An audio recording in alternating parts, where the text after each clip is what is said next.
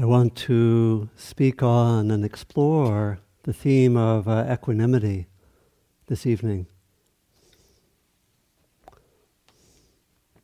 So first, a poem written for this evening.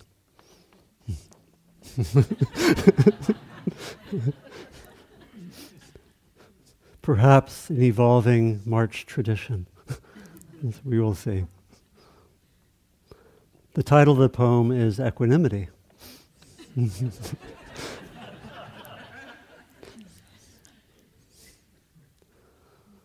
Near the time of the spring equinox, the balance between two suns standing still, equal nights, equal days. Remain in equanimity, says Dogo Kensei Rinpoche. Not so easy, though, for the mind to stand still. It jumps around. It shoots arrows, first and second. It seeks the strange refuge of reactive movement towards what it wants and away from what it doesn't want. So we train in seeing the jumping, the shooting, the reacting. Mindfulness of jumping does not jump. Mindfulness of shooting does not shoot. Mindfulness of reacting does not react. Isn't that interesting? Equanimity starts with the one moment of awareness and ends with awareness of the one and the many moments. Let me always start again and remain at least a while in equanimity, with the easy and the hard and the in-between, with my body present, equanimity as more than a good idea, with my caring heart not left aside by my would-be equanimity, with my action not left behind and caught in indifference by my would-be equanimity, still caught clinging to the peace or stillness or understanding of equanimity. With my response to the suffering of our world not left behind by my would-be equanimity, still caught in complacency or distance or privilege, while thinking of equanimity.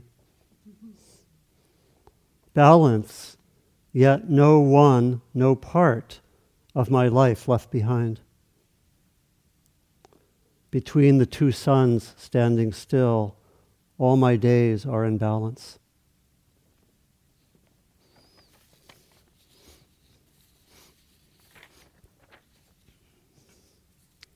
So this quality of equanimity is a very powerful, in some ways complex, aspect of our practice. It has integrated the qualities of wisdom, of the caring heart, of responsiveness.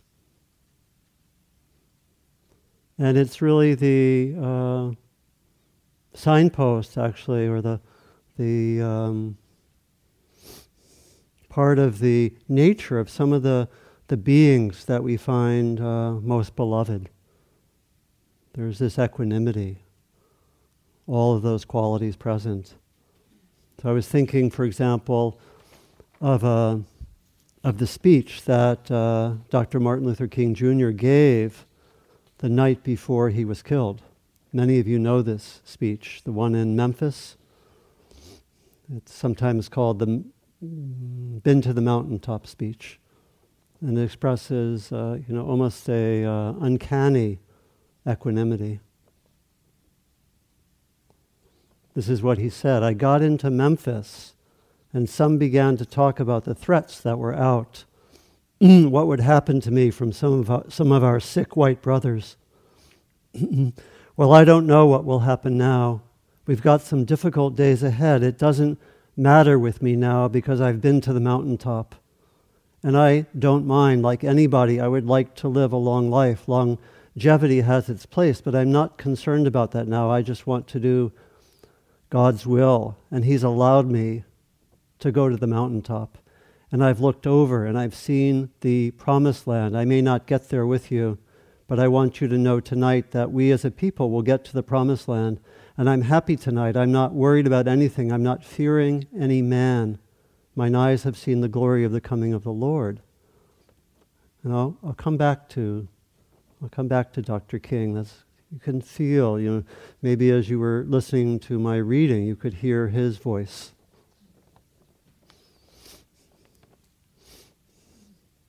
This is the Buddha on equanimity from the Dhammapada. As a solid mass of rock is not stirred by the wind, so a sage is not moved by praise and blame. As a deep lake is clear and undisturbed, so a sage becomes clear upon hearing the Dharma. Virtuous people always let go.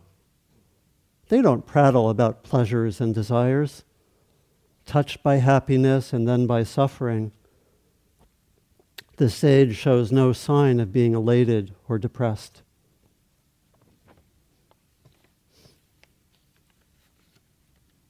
So this quality of equanimity, involving aspects of balance, of wisdom, of compassion, of responsiveness, no matter what's happening, is a very powerful quality. And in the Buddhist tradition, it's a very,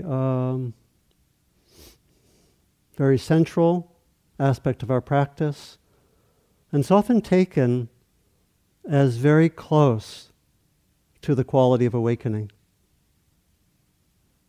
the quality of equanimity. There are a few terms. The main one that we use is upekkha. Many of you live in upekkha.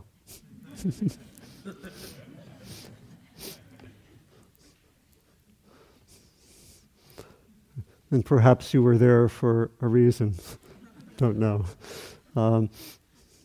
The term upekkha is the main one we use. It's a term that can point to equanimity in our mindfulness practice, in our wisdom practice, in the Brahmavihara practice. And it literally means to look over, with the suggestion that one is seeing without being caught in a way.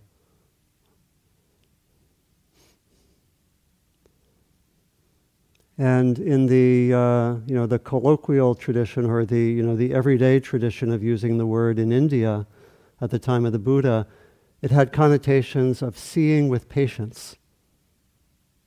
So all of these connotations are there in the term patience, balance, clear seeing.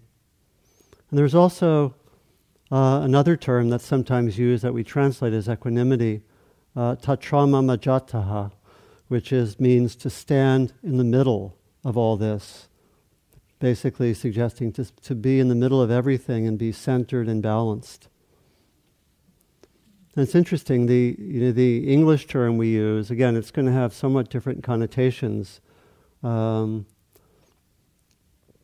Equanimity as an English word comes from Latin words meaning equal mind. It's actually the word that the ancient word anima or animus, that is translated sometimes as soul. So it means an equal quality of mind, an equal mind towards what's happening.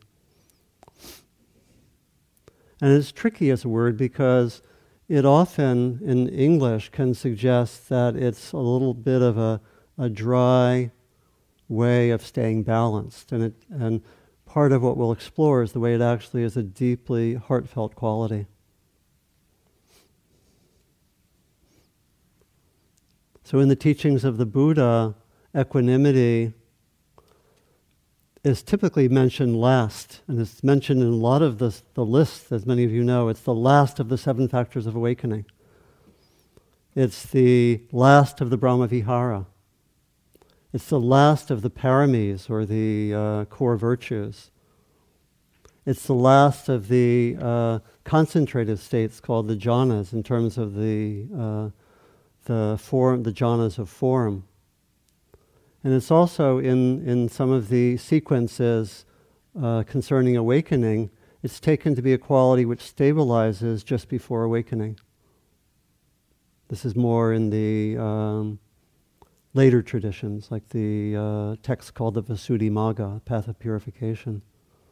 And it's very interesting, as a Brahmavihara, in the Tibetan tradition, equanimity is practiced first before metta, so that one actually gets one's, the wisdom is there from the beginning. And it's an interesting way to practice. I several years ago, I did a month of the Brahmavihara, and I did it that way. I started with 2 days of equanimity, and then a week of metta, a week of compassion, a week of mudita, and then 5 days of equanimity. It worked very well. And we'll come to equanimity in a little while. So its essence is the ability to be with whatever's happening without reactivity, with clear seeing and the kind heart.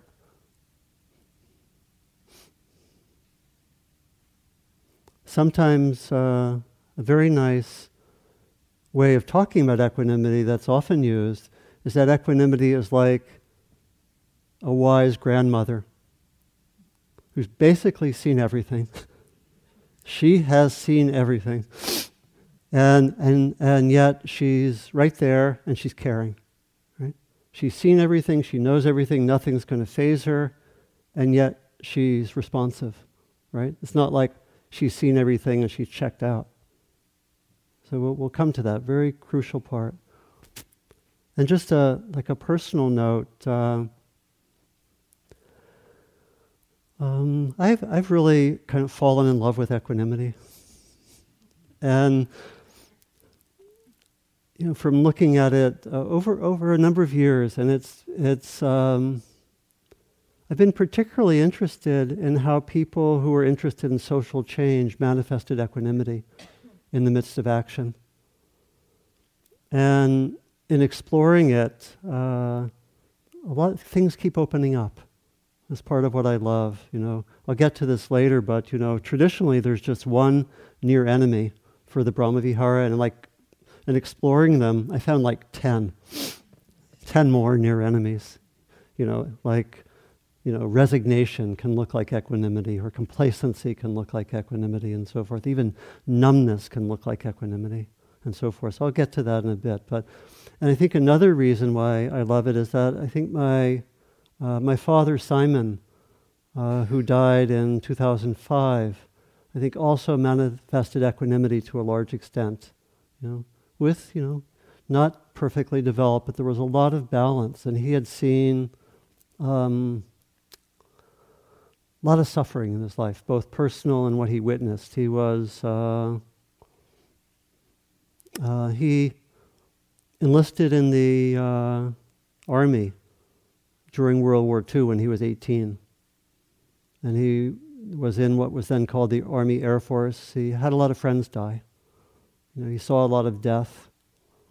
And we used to sometimes go to meditation retreats for veterans, which was very, very moving. He was able to come out of the war and get on the GI Bill, and he went to college. He couldn't go to medical school, which he wanted to do, because there were quotas against people of Jewish background at that time. That actually lasted up to the early 1960s. And he could not get into medical school for that reason. There were these quotas, even though he had the right background and so forth. And he also lived with psoriasis, which was all over his body. And yet he wasn't self-conscious. He would go to a swimming pool and, he would just be himself, basically. So there was a lot of equanimity there. And then there were other things. He he started going blind when he was in his, in his late 40s. Probably from poorly supervised government experiments. We don't know for sure, when he was working with chemicals. And he had to stop driving, and he was legally blind the last many decades of his life. And then he also developed cancer when he was in his 50s, and was given, I think, a 2-year or 4-year prognosis, and he lived for 27 years.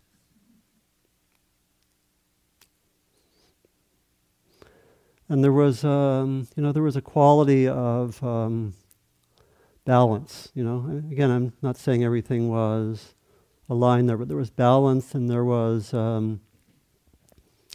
not complaining, and being present, and particularly with his lack of vision, my sense was that his heart got bigger. So there's a bench which we have in the lower courtyard in the administrative place where I go to sit most days, part of the time. And on the bench we have a little plaque, which were some of his words, which was that, when he eventually got a doctorate in chemistry, and then when I myself got a doctorate, he passed on this name plaque that sits on a desk to me. And on the bottom of it he wrote, I pass this on to you. It has always symbolized my lifelong pursuit of truth, knowledge, and wisdom. And so we have that on the bench. And there was a lot of equanimity, so I learned, and he faced things that I've never faced. So that's part of the background for this.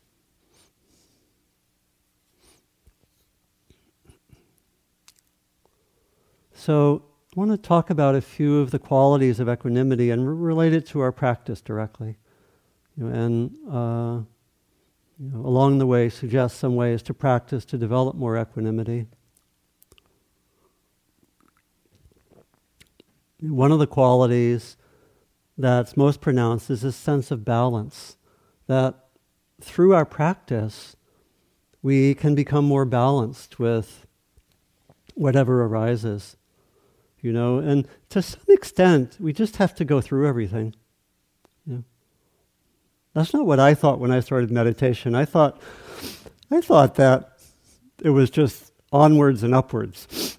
Anyone thought that initially? No, onwards and upwards. But maybe it's onwards and upwards, but it's not linear. Maybe it's spiral or some other formation. And I did not expect to hang out with some of the difficult states that I have hung out with. And that may be for you too. And,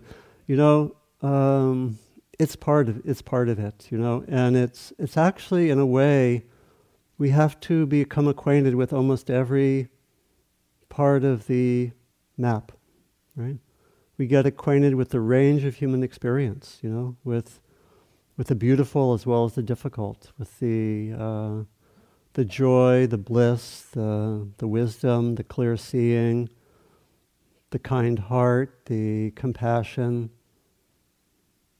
the bliss, and so forth. And then there's also the explorations of the difficult states, the fear, the sadness, the self-judgment, and so on.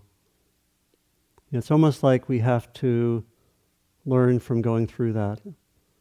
I was thinking there's a line from Mark Twain which says, it's about judgment. And he says, good judgment comes from experience. Experience comes from bad judgment.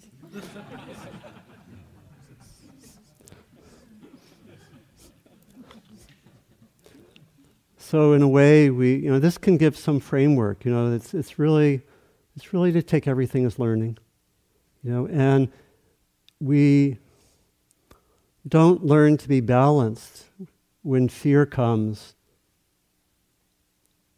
by reading about it in the books, right? We learn how to become balanced with fear by being with fear and using our practice and having the support of the group and finding ways to be present more. And then something's learned. That contributes amazingly the next time it happens, right? And then and it's kind of simple. We learn how to be balanced with these different qualities, in part by going out of balance, but having these teachings and these tools so that we come back, or we notice it some, or we're only partly lost, and then we're able to come back.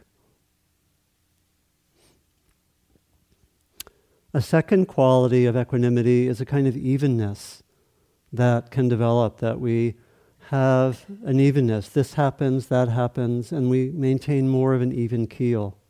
And it's not that we're unemotional, but that we don't get sort of knocked off balance. We can be with whatever's there, and it's a little bit like we have this happen, and we maintain a certain perspective and a certain attitude, increasingly no matter what happens, which is very freeing, meaning that we're less and less reactive.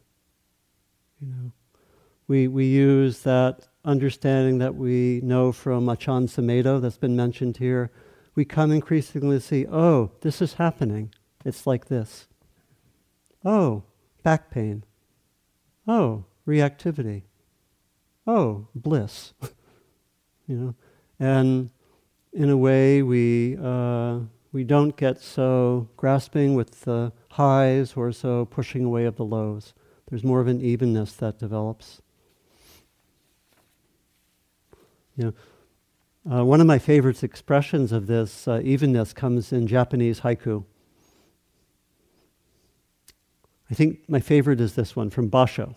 Basho lived at the end of the 17th century in Japan. Very much beloved.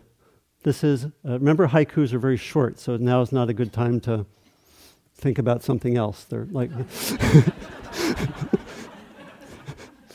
they're like 17 syllables. So here's this for me is an equanimity haiku, okay? Fleas, lice, the horse pissing near my pillow. Okay, that's it.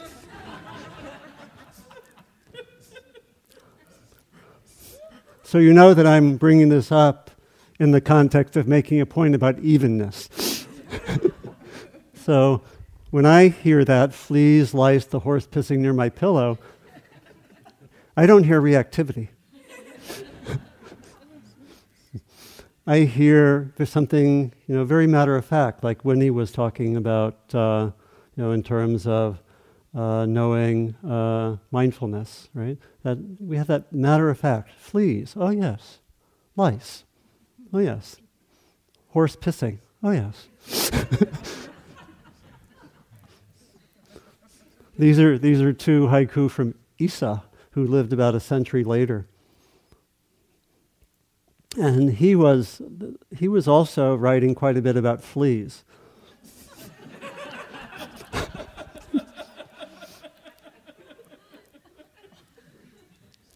I haven't done the research to know the state of fleas in where he lived, but these two haiku both have fleas in them. And to me, again, they're about evenness. And okay. I'm sorry it's so small, but please do practice your jumping, fleas of the house. A little less dramatic than the horse, but still, it seems to be about evenness, just very matter-of-factly saying, okay, they're fleas. Enjoy yourself, fleas. He's not complaining about the fleas. And then the next one, he's about to go visit a beautiful part of Japan, a place called Matsushima. And he says, now you fleas, we shall go see Matsushima. Off we go. So,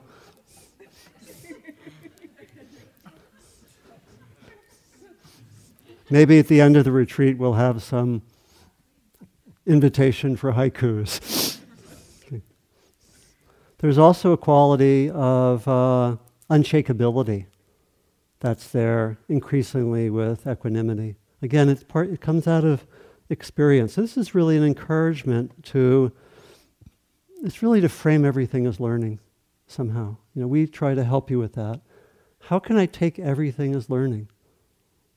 So it takes a certain amount of faith. I'll talk about that in a moment. But there's this unshakability that develops increasingly, and mature equanimity has that quality. One of the ways it's expressed traditionally is through talking about unshakability in relationship to what are called the 8 worldly whims, or the 8 worldly conditions, the lokadhamma. These are probably familiar to many of us. These are the qualities of pleasure and pain, gain and loss, fame and disrepute, and praise and blame. And one of the ways that we can practice and develop equanimity is be on the lookout for these 8.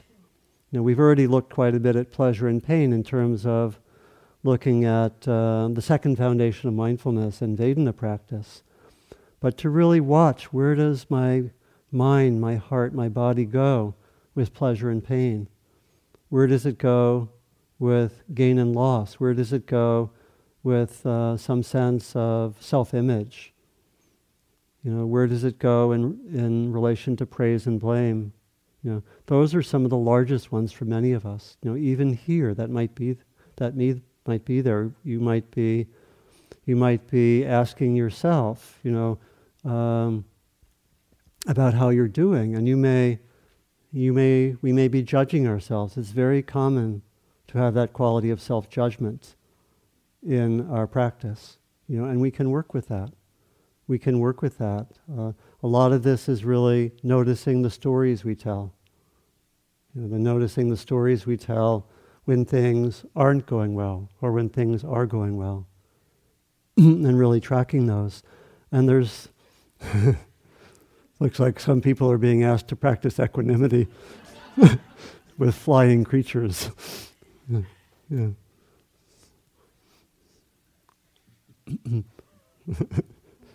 Okay.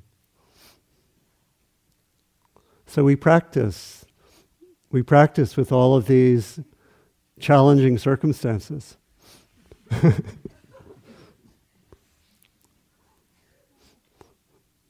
One of my favorite stories is one I heard from Larry Rosenberg like many, many years ago.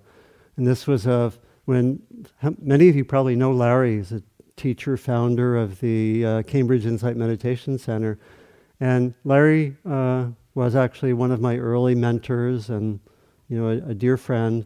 And he used to practice in the Zen tradition. And one Christmas time, he was scheduled to teach a retreat for the Cambridge Zen Center. And it was right after Christmas. And it turned out that no one signed up for the retreat. And so he went to his teacher, and he said, no one signed up. I guess we canceled the retreat. His teacher was Sun Sanim, a Korean Zen teacher. I guess we canceled the retreat, and the teacher said no.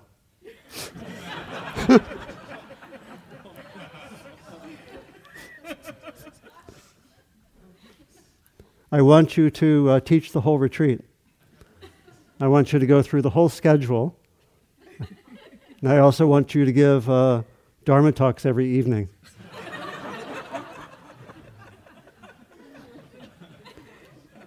And indeed, no one showed up. But Larry was there. He said for the first day or so, he felt quite foolish. But at a certain point, something sunk in. And he actually learned that it was actually very beautiful to do what he was doing. That it was about dedication. It was also about learning that, really the heart of equanimity is this unshakability that we increasingly carry within. And that after that, he said he was way less concerned about what people said about retreats, or about numbers, because even in the teaching world, we might say, oh, How was the retreat? Yeah, it was full, 90 people, Spirit Rock. Pretty good. How was the retreat? Yeah, well, we were drastically under-enrolled. Not so good. Right, and there can be all this, comparing mind goes on occasionally for teachers as well.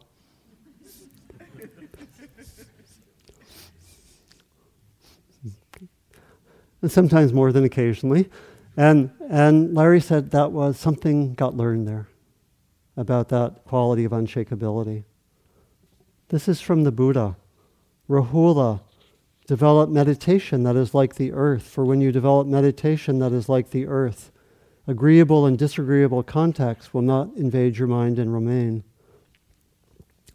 Just as people throw clean things and dirty things, excrement, urine, spittle, pus, and blood on the earth, and the earth is not horrified, humiliated, and disgusted because of that, so too, Rahula, develop meditation that is like the earth. For when you develop meditation that is like the earth, agreeable and disagreeable contacts will not invade your mind and remain. So in our practice, we want to really see what takes us away from that unshakability. We want to particularly look at the stories we tell ourselves, the narratives, the ways that we get hooked in some interpretations. We want to really track interpretations of our practice, about what's happening now. Just over and over again, we track those, and become familiar and watch how they may be taking us out of that equanimity. That really leads me to a fourth quality of equanimity, which is the quality we might call of understanding or wisdom. Ultimately, equanimity is deeply rooted in understanding of impermanence, of the nature of suffering, the nature of freedom, the roots of them both, the dynamics of suffering, the dynamics of freedom, so that's the Four Noble Truths. Knowing the nature of the arising of self, the nature of anatta or not self. These are the wisdom qualities, and equanimity among the Brahmavihara especially carries the wisdom dimension. It may be seeing the causes and conditions evident in a situation. I know for myself, a really key learning experience came when I was working in an institution, and I had someone who was a higher up who basically could say yay or nay for some of my projects. And he was actually quite formally my difficult person for some period of time. And I may have chosen someone too difficult because he was at the upper end of the scale. He was like what sometimes is called one's nemesis, right? In other words, I would come up with a great plan and he would throw, as it were, cold water on it. And I would become reactive with him, he would become reactive with me. One of those good old-fashioned stuck relationships, And then one morning, I had another good project, and I heard him do things which I interpreted as squashing it, and I noticed my mind starting, and for some reason, that morning, I started to look at all the causes and conditions in his psychology, in my psychology, our histories, the nature of the institution, and I saw we were doing the same dance or going through the same drama that we've done a number of times. And there was a way of seeing the causes and conditions that let me not get so stuck. I could see what was happening. And equanimity often has that. I did a book several years ago about connecting inner work with social service and social change. I interviewed a lot of what we might call spiritually based activists. And we could see that sort of sense of understanding there. Often it was there in having a very long view of things. I remember interviewing Dr. Ariyaratne from Sri Lanka, who set up the network of village-based organizations. Collectively it was called Sarvodaya, which came out of Gandhi. the sense of serving, gift of service. And I believe that's the translation. And he was very instrumental in helping to end the civil war in Sri Lanka. He developed a 500-year plan for ending the civil war because he said it took 500 years for the conditions to develop that led to it with colonialism and so forth, and lack of understanding between the different ethnic groups and so forth. And he had a 500-year plan, and it was very well organized. And it was saying we have to understand the conditions. And equanimity has that sense of understanding the long view.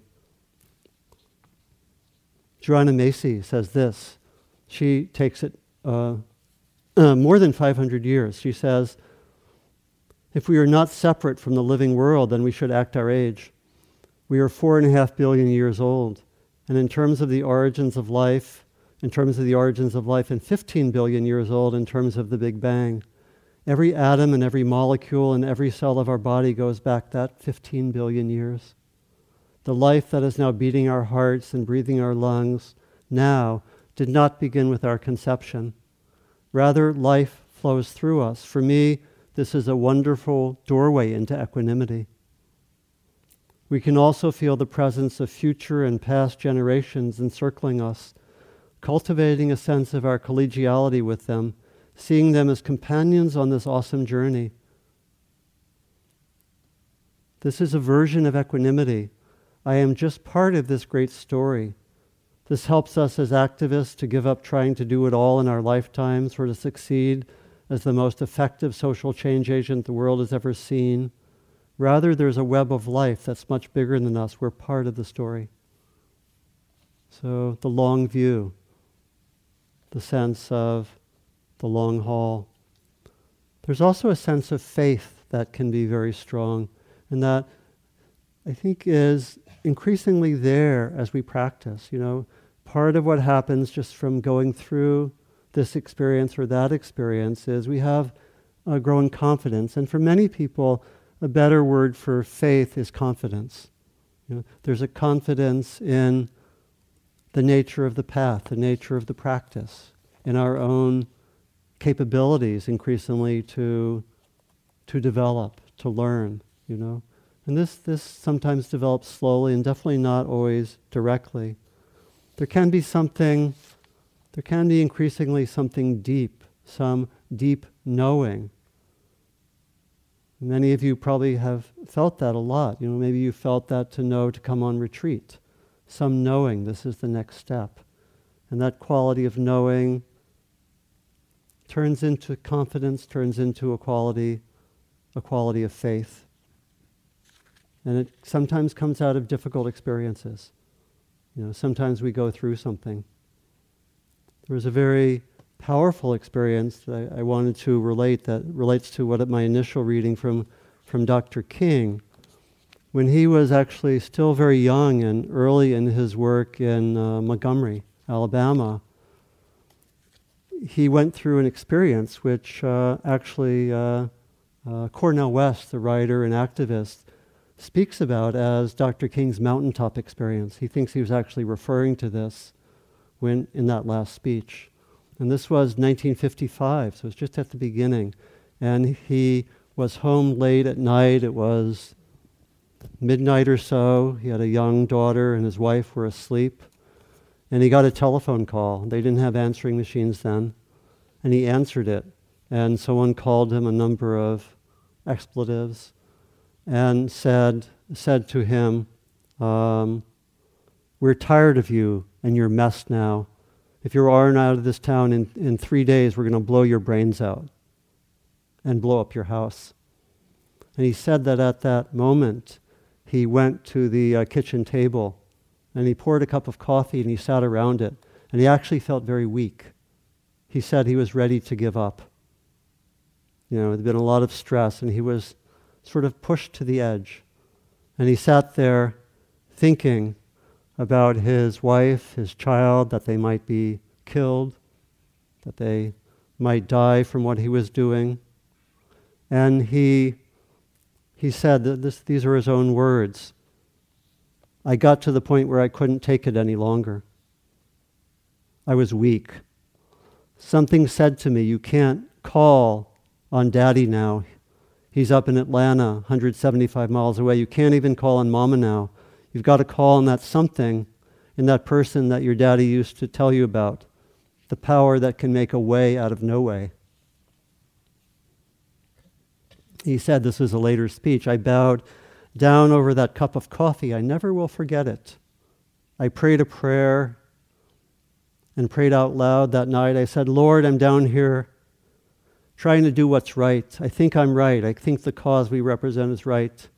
But I must confess that I'm weak now. I'm faltering. I'm losing my courage. And it seemed to me at the moment that I could hear an inner voice saying to me, Martin Luther, stand up for righteousness, stand up for justice, stand up for truth, and I will be with you even to the end of the world. I heard the voice, he said, of Jesus saying, still to fight on. He promised never to leave me. Never to leave me alone. No, never alone. And then he said, almost at once my fears began to go. My uncertainty disappeared. And in actuality, a few days later, his house was bombed.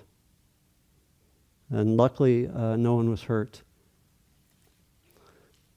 And there was a press conference. And people were amazed by the quality of equanimity. And he later said it was that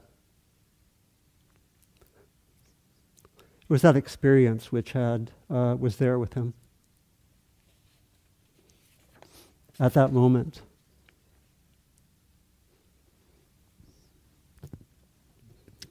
So there are different experiences that build that confidence, But I think it can be helpful to reflect what builds one's own confidence. Where do I feel that quality of faith?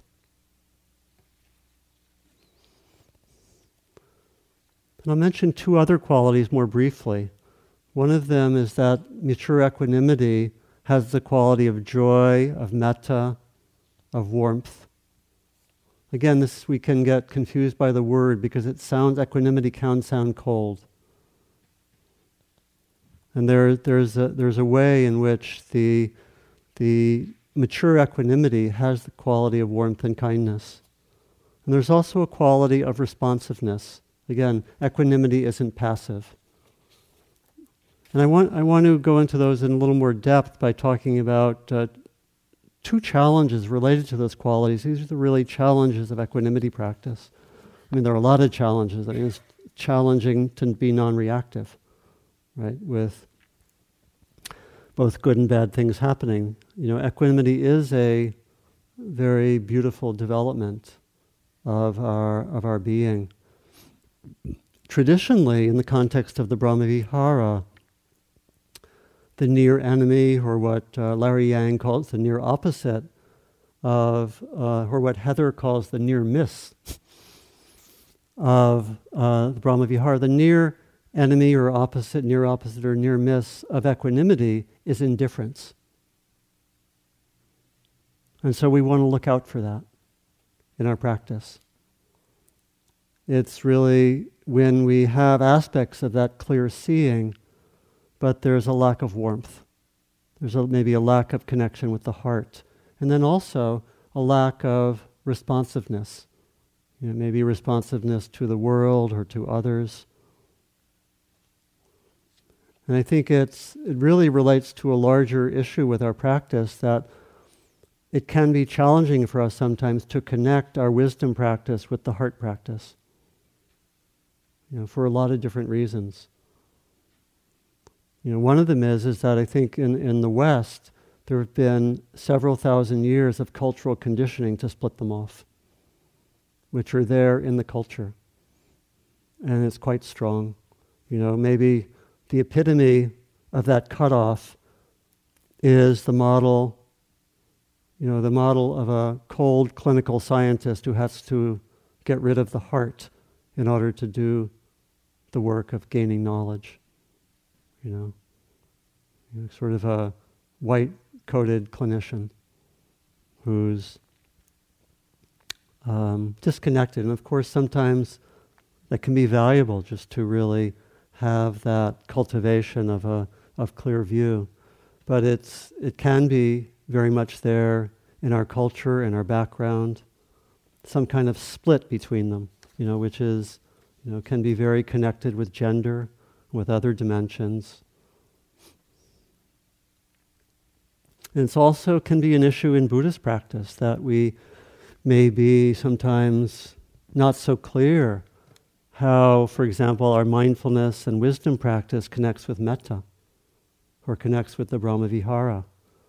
They seem to be used different techniques, and they seem very different in certain ways. And this has come up with the question earlier in the hall about sort of the relative and the absolute, or the, where do we find the person, her identity, when we bring in looking at not self. So it can be confusing. Here with metta practice, it seems very personal. We're cultivating qualities for ourselves, for others, and then the language we sometimes get from wisdom seems to be impersonal, right? Empty phenomena rolling on, the aggregates just happening, right? How do those go together? Anyone have any confusion along the way, the last weeks or years? Metta and the heart practices seem to be about the relative, and it's not really the deeper teachings are about the absolute, right? How do they go together?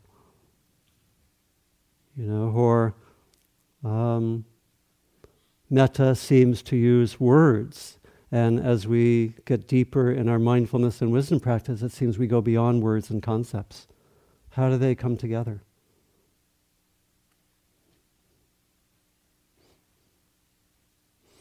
Metta wishes for particular things to happen. Equanimity often will, in some ways, relativize that. I often think that with metta, I may say, may you be happy. With my equanimity phrase is, no matter what you wish for, things are as they are.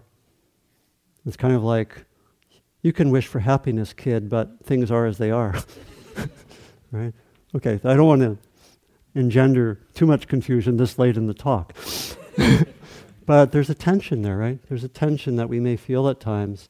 And I think equanimity is very much healing this. And it's not so much that we work it out conceptually, but we have the practice of the heart and the practice of wisdom, and they mingle. They come together. And there's a way in which they increasingly integrate together. That they increasingly connect.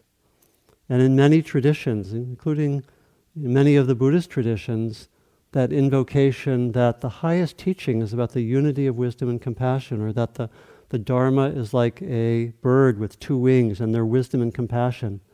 And they're together, and it's sometimes, conceptually, it's sometimes hard to make sense of it, but that's always there, and that's always the connection. There was a poem that, for me, expresses this beautifully by Gary Snyder. Right after the destruction by the Taliban of those large Buddhas in Afghanistan in 2001, it was right before 9/11, I think in the spring of 2001. And these large Buddhas were destroyed, and a lot of people were very saddened about that. And someone wrote to him and said, "Why are you sad? Aren't you a Buddhist? What about impermanence?" And he wrote a kind of a poem in response. This is what he said.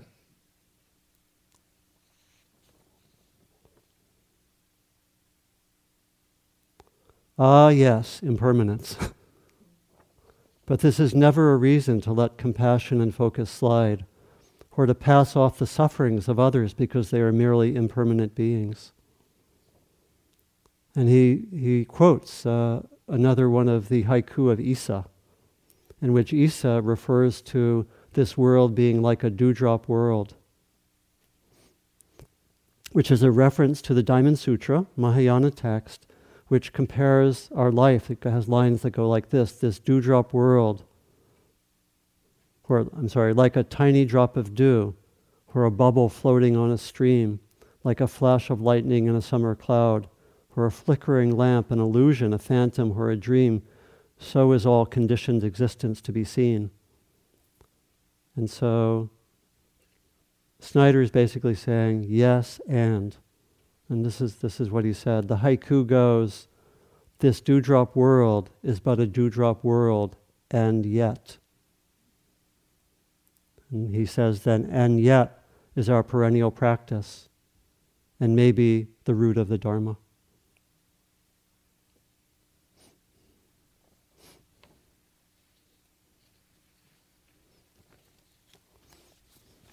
This is from Nyanaponika, a great writer on the Brahmavihara. He talks about the mingling of these four. And I talked about this in the teaching on mudita yesterday, that in actuality, one of the most beautiful aspects of the teaching is that all four of these qualities, to be mature, need to come together and integrate aspects of the other. If not, they will run danger of going into their near opposites or near enemies. And so he says equanimity is the crown and culmination of the four sublime states. But this should not be understood to mean that equanimity is the negation of love or compassion or sympathetic joy, or that it leaves them behind. Far from that, equanimity includes and permeates them fully, just as they fully pervade perfect equanimity. Metta imparts to equanimity its selflessness, its boundless nature, and even its fervor. Compassion, or karuna, guards equanimity from falling into cold indifference and keeps it from indolent or selfish isolation. Until equanimity has reached perfection, compassion urges it to enter again and again the battle of the world in order to be able to stand the test. Mudita, or sympathetic joy, gives to equanimity the mild serenity that softens its stern appearance. It is the smile on the face of the Buddha. Equanimity rooted in insight is the guiding and restraining power for the other three. It gives to metta an even, unchanging firmness and loyalty. It endows it with the great virtue of patience. It gives compassion an uneven, unwavering courage and fearlessness. To the active side of compassion, equanimity is the calm and firm hand led by wisdom, indispensable to those who want to practice the difficult art of helping others. And here again, equanimity means patience, devotion to the work of compassion. And then briefly, there's also that sense that equanimity as indifference can be cut off from action, from responsiveness. It can become passive. And again, the teaching, I think, is that equanimity has this deep responsiveness, this deep willingness to act, to keep responding to the world, not to use the equanimity as a reason to be separate, to be distant, to be, again, caught in complacency or resignation, or maybe in privilege. I live distant from suffering. I have my spiritual practice. I'm so equanimous. Could be, right? It's a danger.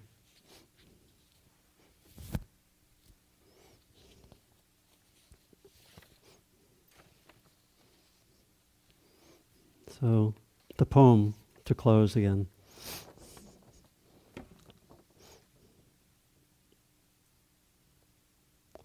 Near the time of the spring equinox, the balance between two suns standing still, equal nights, equal days, remain in equanimity, says Dogo Kensei Rinpoche. Not so easy, though, for the mind to stand still. It jumps around, it shoots arrows. It seeks the strange refuge of reactive movement towards what it wants and away from what it doesn't want. So we train in seeing the jumping, the shooting, the reacting. Mindfulness of jumping does not jump. Mindfulness of shooting does not shoot. Mindfulness of reacting does not react. Isn't that interesting?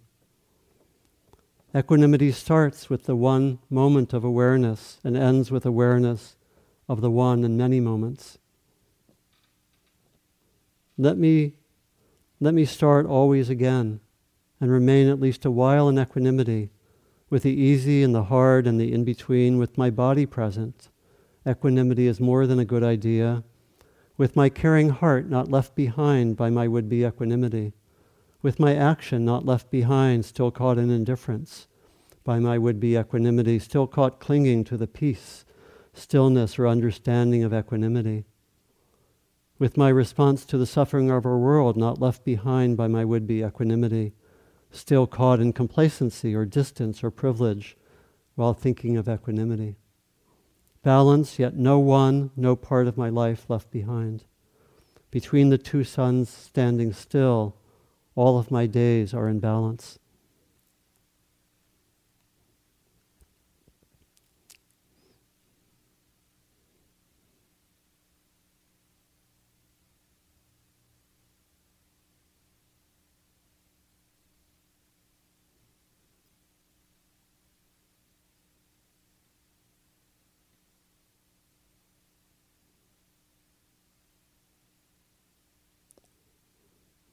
So thank you for your wonderful listening, and I hope that